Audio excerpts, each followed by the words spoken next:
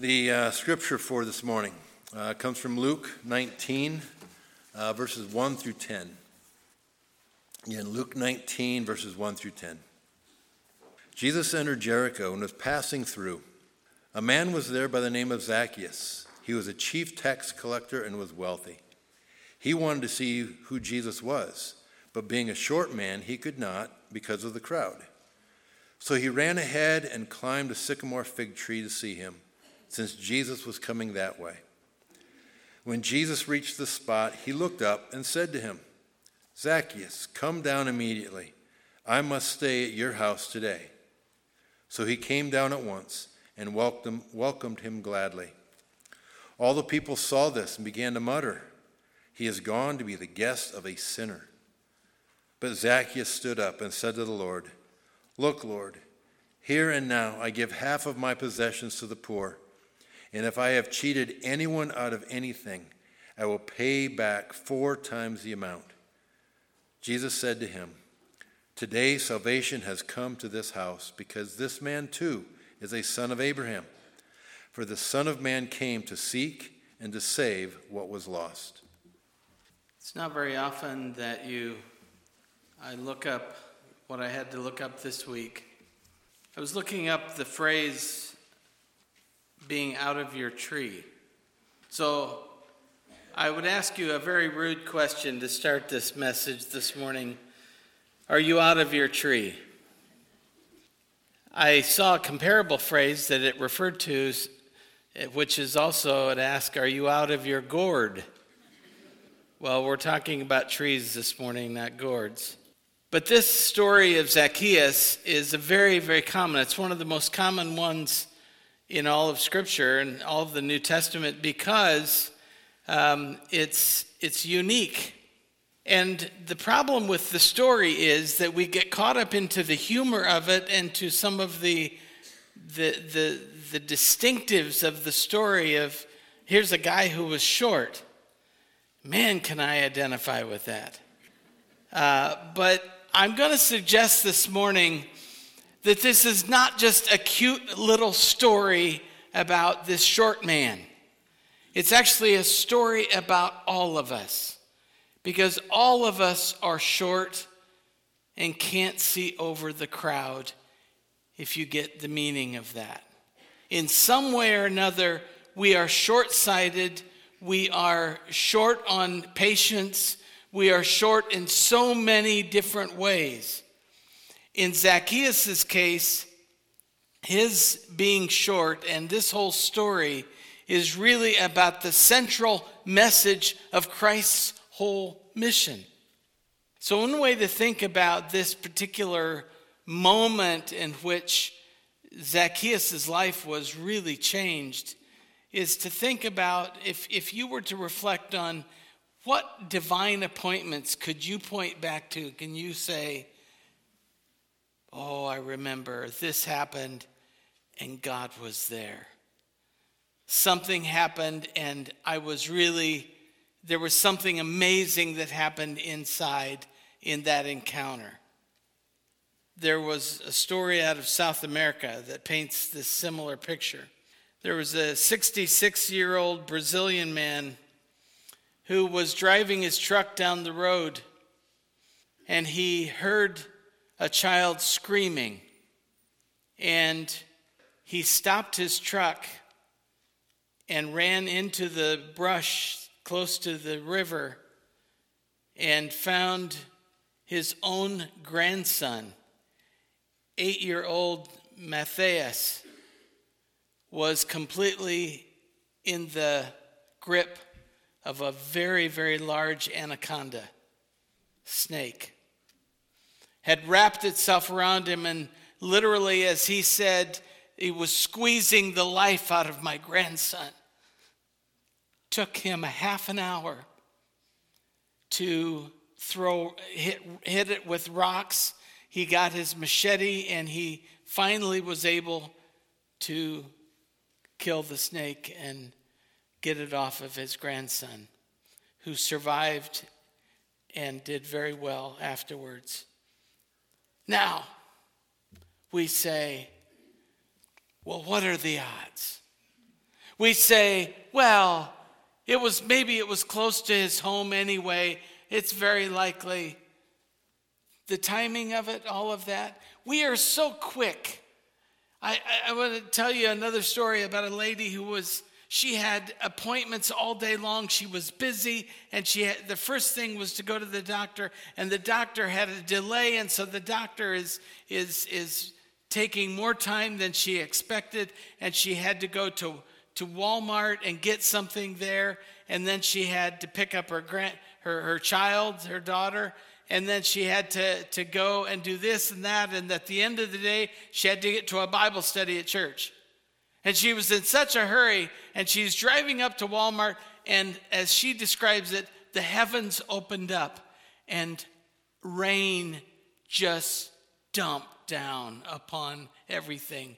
And she's thinking, if I have to get out of the car and I'm in a hurry, I'm going to be absolutely drenched, and there was no parking place close. And so she was praying to God.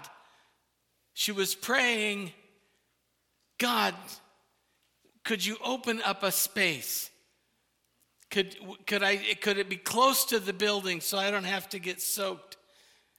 And so just as she's coming around down the one row, here's a car, the closest possible place that she could park to the door, right beside the handicap spots. And she saw the taillights turn on and the car starts to back out. And as the car backs out, she says, never mind, God, something opened up. Now that is us. Honestly, don't you think that we end up saying, well, it could have happened anyway. It could have been that way. It was just, well, what a great coincidence. It wasn't that God is actually in control of things. It's not that God did it. I don't know what God did in the timing of that person that backed out of the parking space. I think that's not really relevant. The question is, we seek God and we ask for something, and then we act surprised almost if God answers.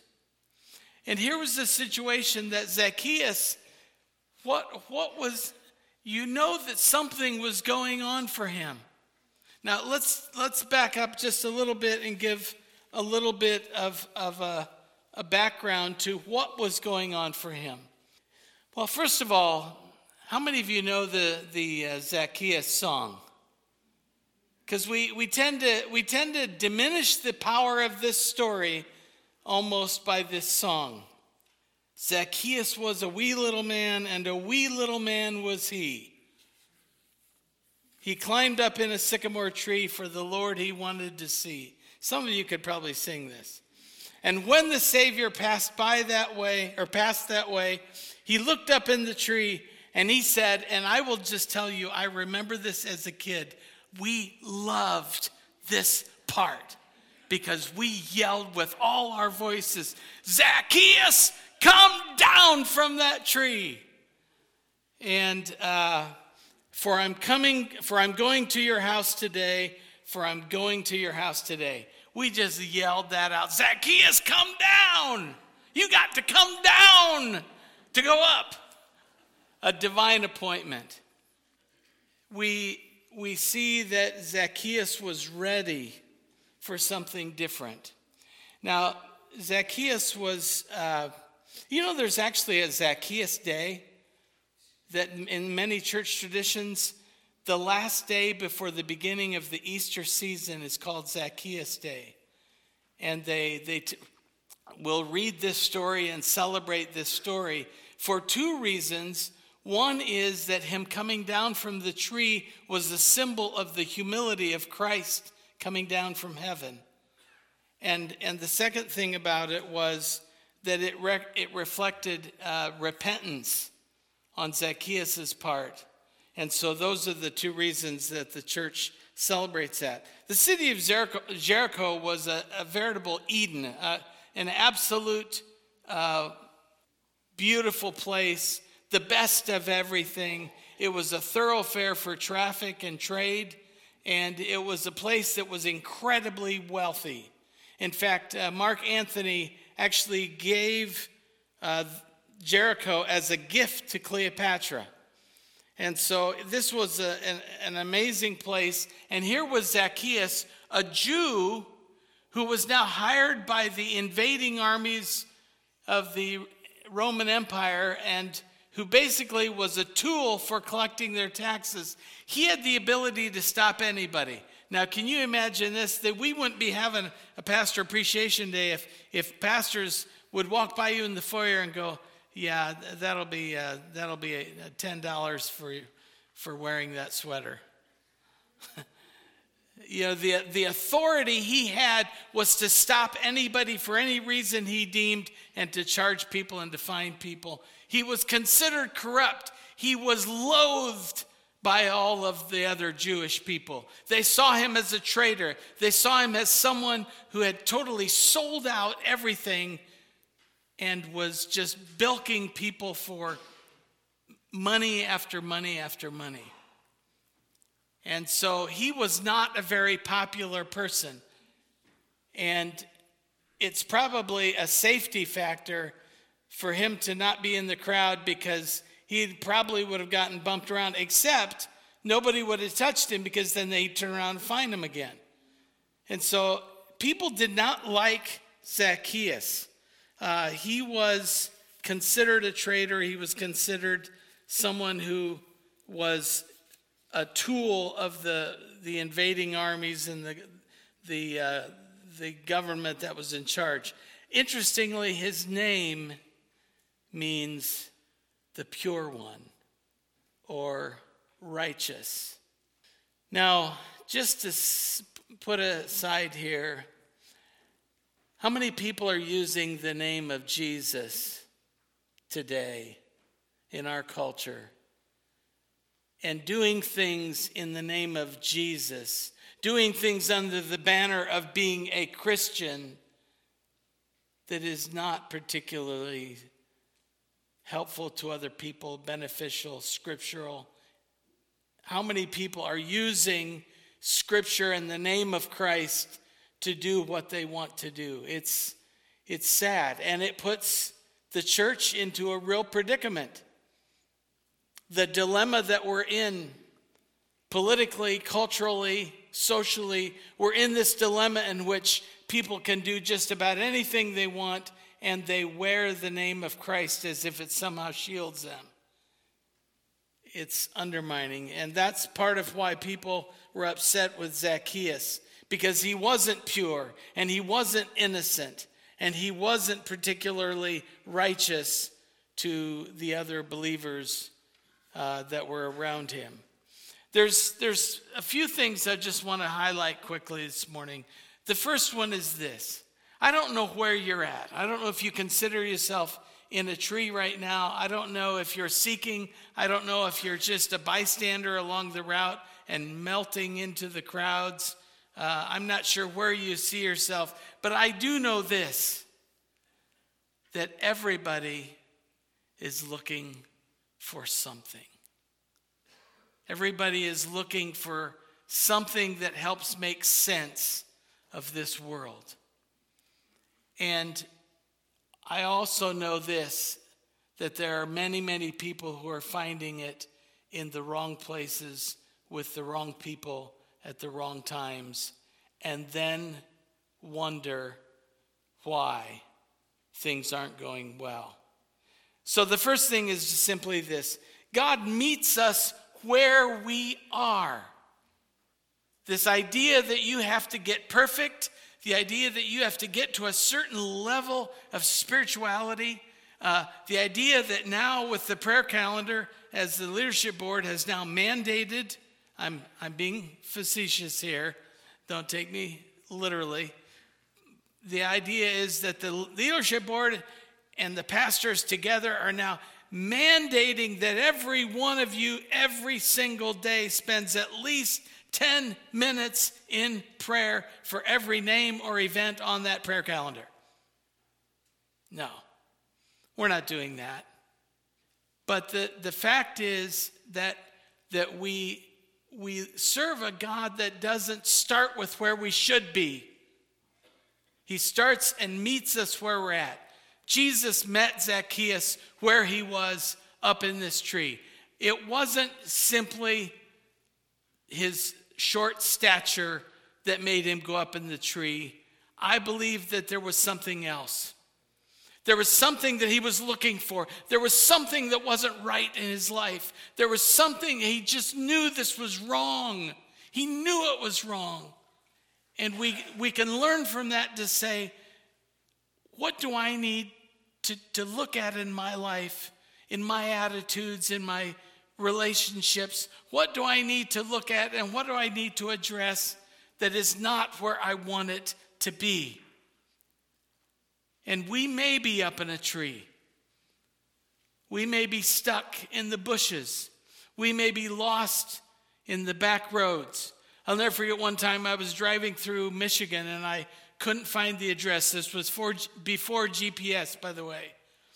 And I got caught driving through some county roads, and then all of a sudden I'm on a dirt road, and I am in a very thick woods, a narrow lane, and I suddenly have two pickup trucks, and I can see the shotguns mounted in the back of their cab, and they're following me very closely. And I was scared. We get lost. Now, praise God, they didn't stop me, but they followed me till I got back onto the main road and kept going. We get in positions where we get lost and we get worried, and God meets us there. And God comes to us and says, maybe he says this, are you ready now? Do you want to change? Are you ready to get on board? Are you ready to sign up for my GPS? Are you ready to sign up for my spiritual positioning system of faith and trust and a relationship with me where you'll follow me and walk with me and I'll lead you and I'll guide you? Are you ready? I believe that Zacchaeus was so ready. He wanted to see Jesus so badly because he knew things were not right in his life. And secondly, God schedules divine appointments. We decide if we're going to go. I'm delinquent on my latest dental appointment because I had to cancel it and I haven't rescheduled. The appointment is always there for me. Am I going to go? Are we going to go to the appointments? Are we going to look for the appointments? Are we willing to look? I mean, think about how embarrassing it was for him to even have to climb into the tree above everybody else who he knew already hated him. And he stood out even more. But he so wanted to see Jesus because he wanted a change in his life. We have to decide that we're, first of all, willing to climb into a tree, get ourselves into a position to be able to see Jesus and hear God's voice. Because if everything was right, we wouldn't be looking. And it's sad because you all know people who say, well, I want a change, but I'm just not willing to go there and get it. And I know it's such a temptation. It is for me, to be really honest. It's such a temptation sometimes to say, well, how's that working out for you? Because it usually doesn't work out very well. God meets us where we are. God schedules divine appointments. They're, I believe, around us and with us every day, for us every day. We've got to choose to go and we've got to choose to look. Third, take a risk and come down. Come down from where you are to a better place. Be willing to actually move. You know, what's interesting about this story was that Zacchaeus didn't say, oh, no, wait, you don't have to come to my house. And he didn't say, well, give me some time to go clean up first. Or he didn't say any of those things. He was receptive immediately to the idea of Jesus coming. And this was, by the way, the only time in all of Scripture that Jesus actually invited himself to someone's house. He'd never done this, and we don't have any record of that anywhere else in Scripture. It wasn't that he wasn't in people's houses, but he didn't invite himself to go. And Zacchaeus was immediately receptive to the idea. He was willing to come down from the tree and move to a better place. You know, in Scripture it said, Jesus said, Zacchaeus, hurry and come down, for I must stay at your house today. He wasted no time, scrambled down, was happy to welcome him, and no one came calling for Zacchaeus unless it was to complain. You can understand why he was almost excited, because he was so hated, no one would ever come to his house in a friendly way. And so that was exciting for him. But we have to be willing to give up the old stuff and move into the new. And finally, we need to reconcile the wrong with right. We need to change behaviors. We need to change direction. We need to fix the wrongs and the hurts. We need to mend and heal relationships. We need to find a better place of what is right and what is loving and what is joyful and what brings peace. Carol started this morning talking about peace. This is another example of it. You know, we can have all kinds of friendships, but if there isn't peace with someone, it just works on us and debilitates us. So we really do not know what happened at Zacchaeus' home, but all we see are the results. First, he decided to give half his yearly income to the poor, and secondly, to return any stolen funds 4 times over. That's a big return. Jewish law would have required a certain percentage to compensate for somebody being wronged, but not this much by any means. This was it was more than double what they were required to. And so it was more than generous and unexpected. Jesus changes how we see things. That's why I want to just continue to give a real caution. We are in an age of information, accessible at our fingertips. Sitting in a hospital waiting room the other day, looked around the circle of other guests that were all there, and it was pretty largely silent. Most people, almost everyone, was sitting there. Yeah, you got to get out of that tree.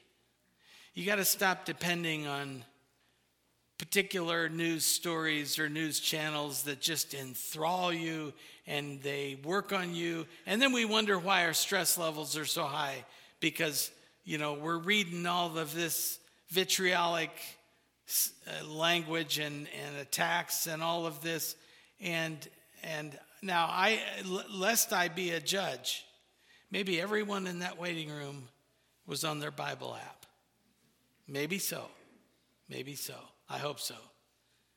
And it is an amazing tool to be able to have the Word of God right there. And so I affirm that. So who knows? But the point is that all of this stuff goes around us. And the question I will ask and leave it there for you to discuss maybe later. How do we know the truth? Between all of these stories and information blitzes. And when do we come back to Scripture and say, thy word is truth? When do we come back to Scripture and say, and you shall know the truth, and the truth shall set you free? And remember that Jesus said, I am the way, the truth, and the life. We need to center back on the essentials of God. Come back to the divine appointments that God has already laid out for us in His Word. And that He promises the presence and the power of His Holy Spirit to provide for us every day. That's the kind of information, that's the kind of input that we need to be feeding in rather than all of this other stuff that we see around us. And so we are really called to reconcile the wrong with the right, not just because of having wronged someone, but these divine appointments have been common through Scripture. Just listen to this list. We see all through Scripture that people had divine appointments. God met Moses on the mountain. He met the disciples on the Mount of Transfiguration. We find that God met with David and Elijah in a cave, in God's appointed place and time for them. In the middle of a raging storm in the sea, God had a divine rendezvous with his disciples, walking out on the water to meet them. Moses saw the burning bush ablaze by the fire of God in the arid desert wilderness, and it was God's set place and time to meet with him. God comes to the tent of Abraham and Sarah, the barren old couple who had no children. Gideon was hiding in a wine press from his enemies, trying to get some food for his family when God met him there. And Saul had a little meeting on the road to Damascus, and God was clearly there, because it's how he got his name changed, Saul to Paul, and his whole life changed.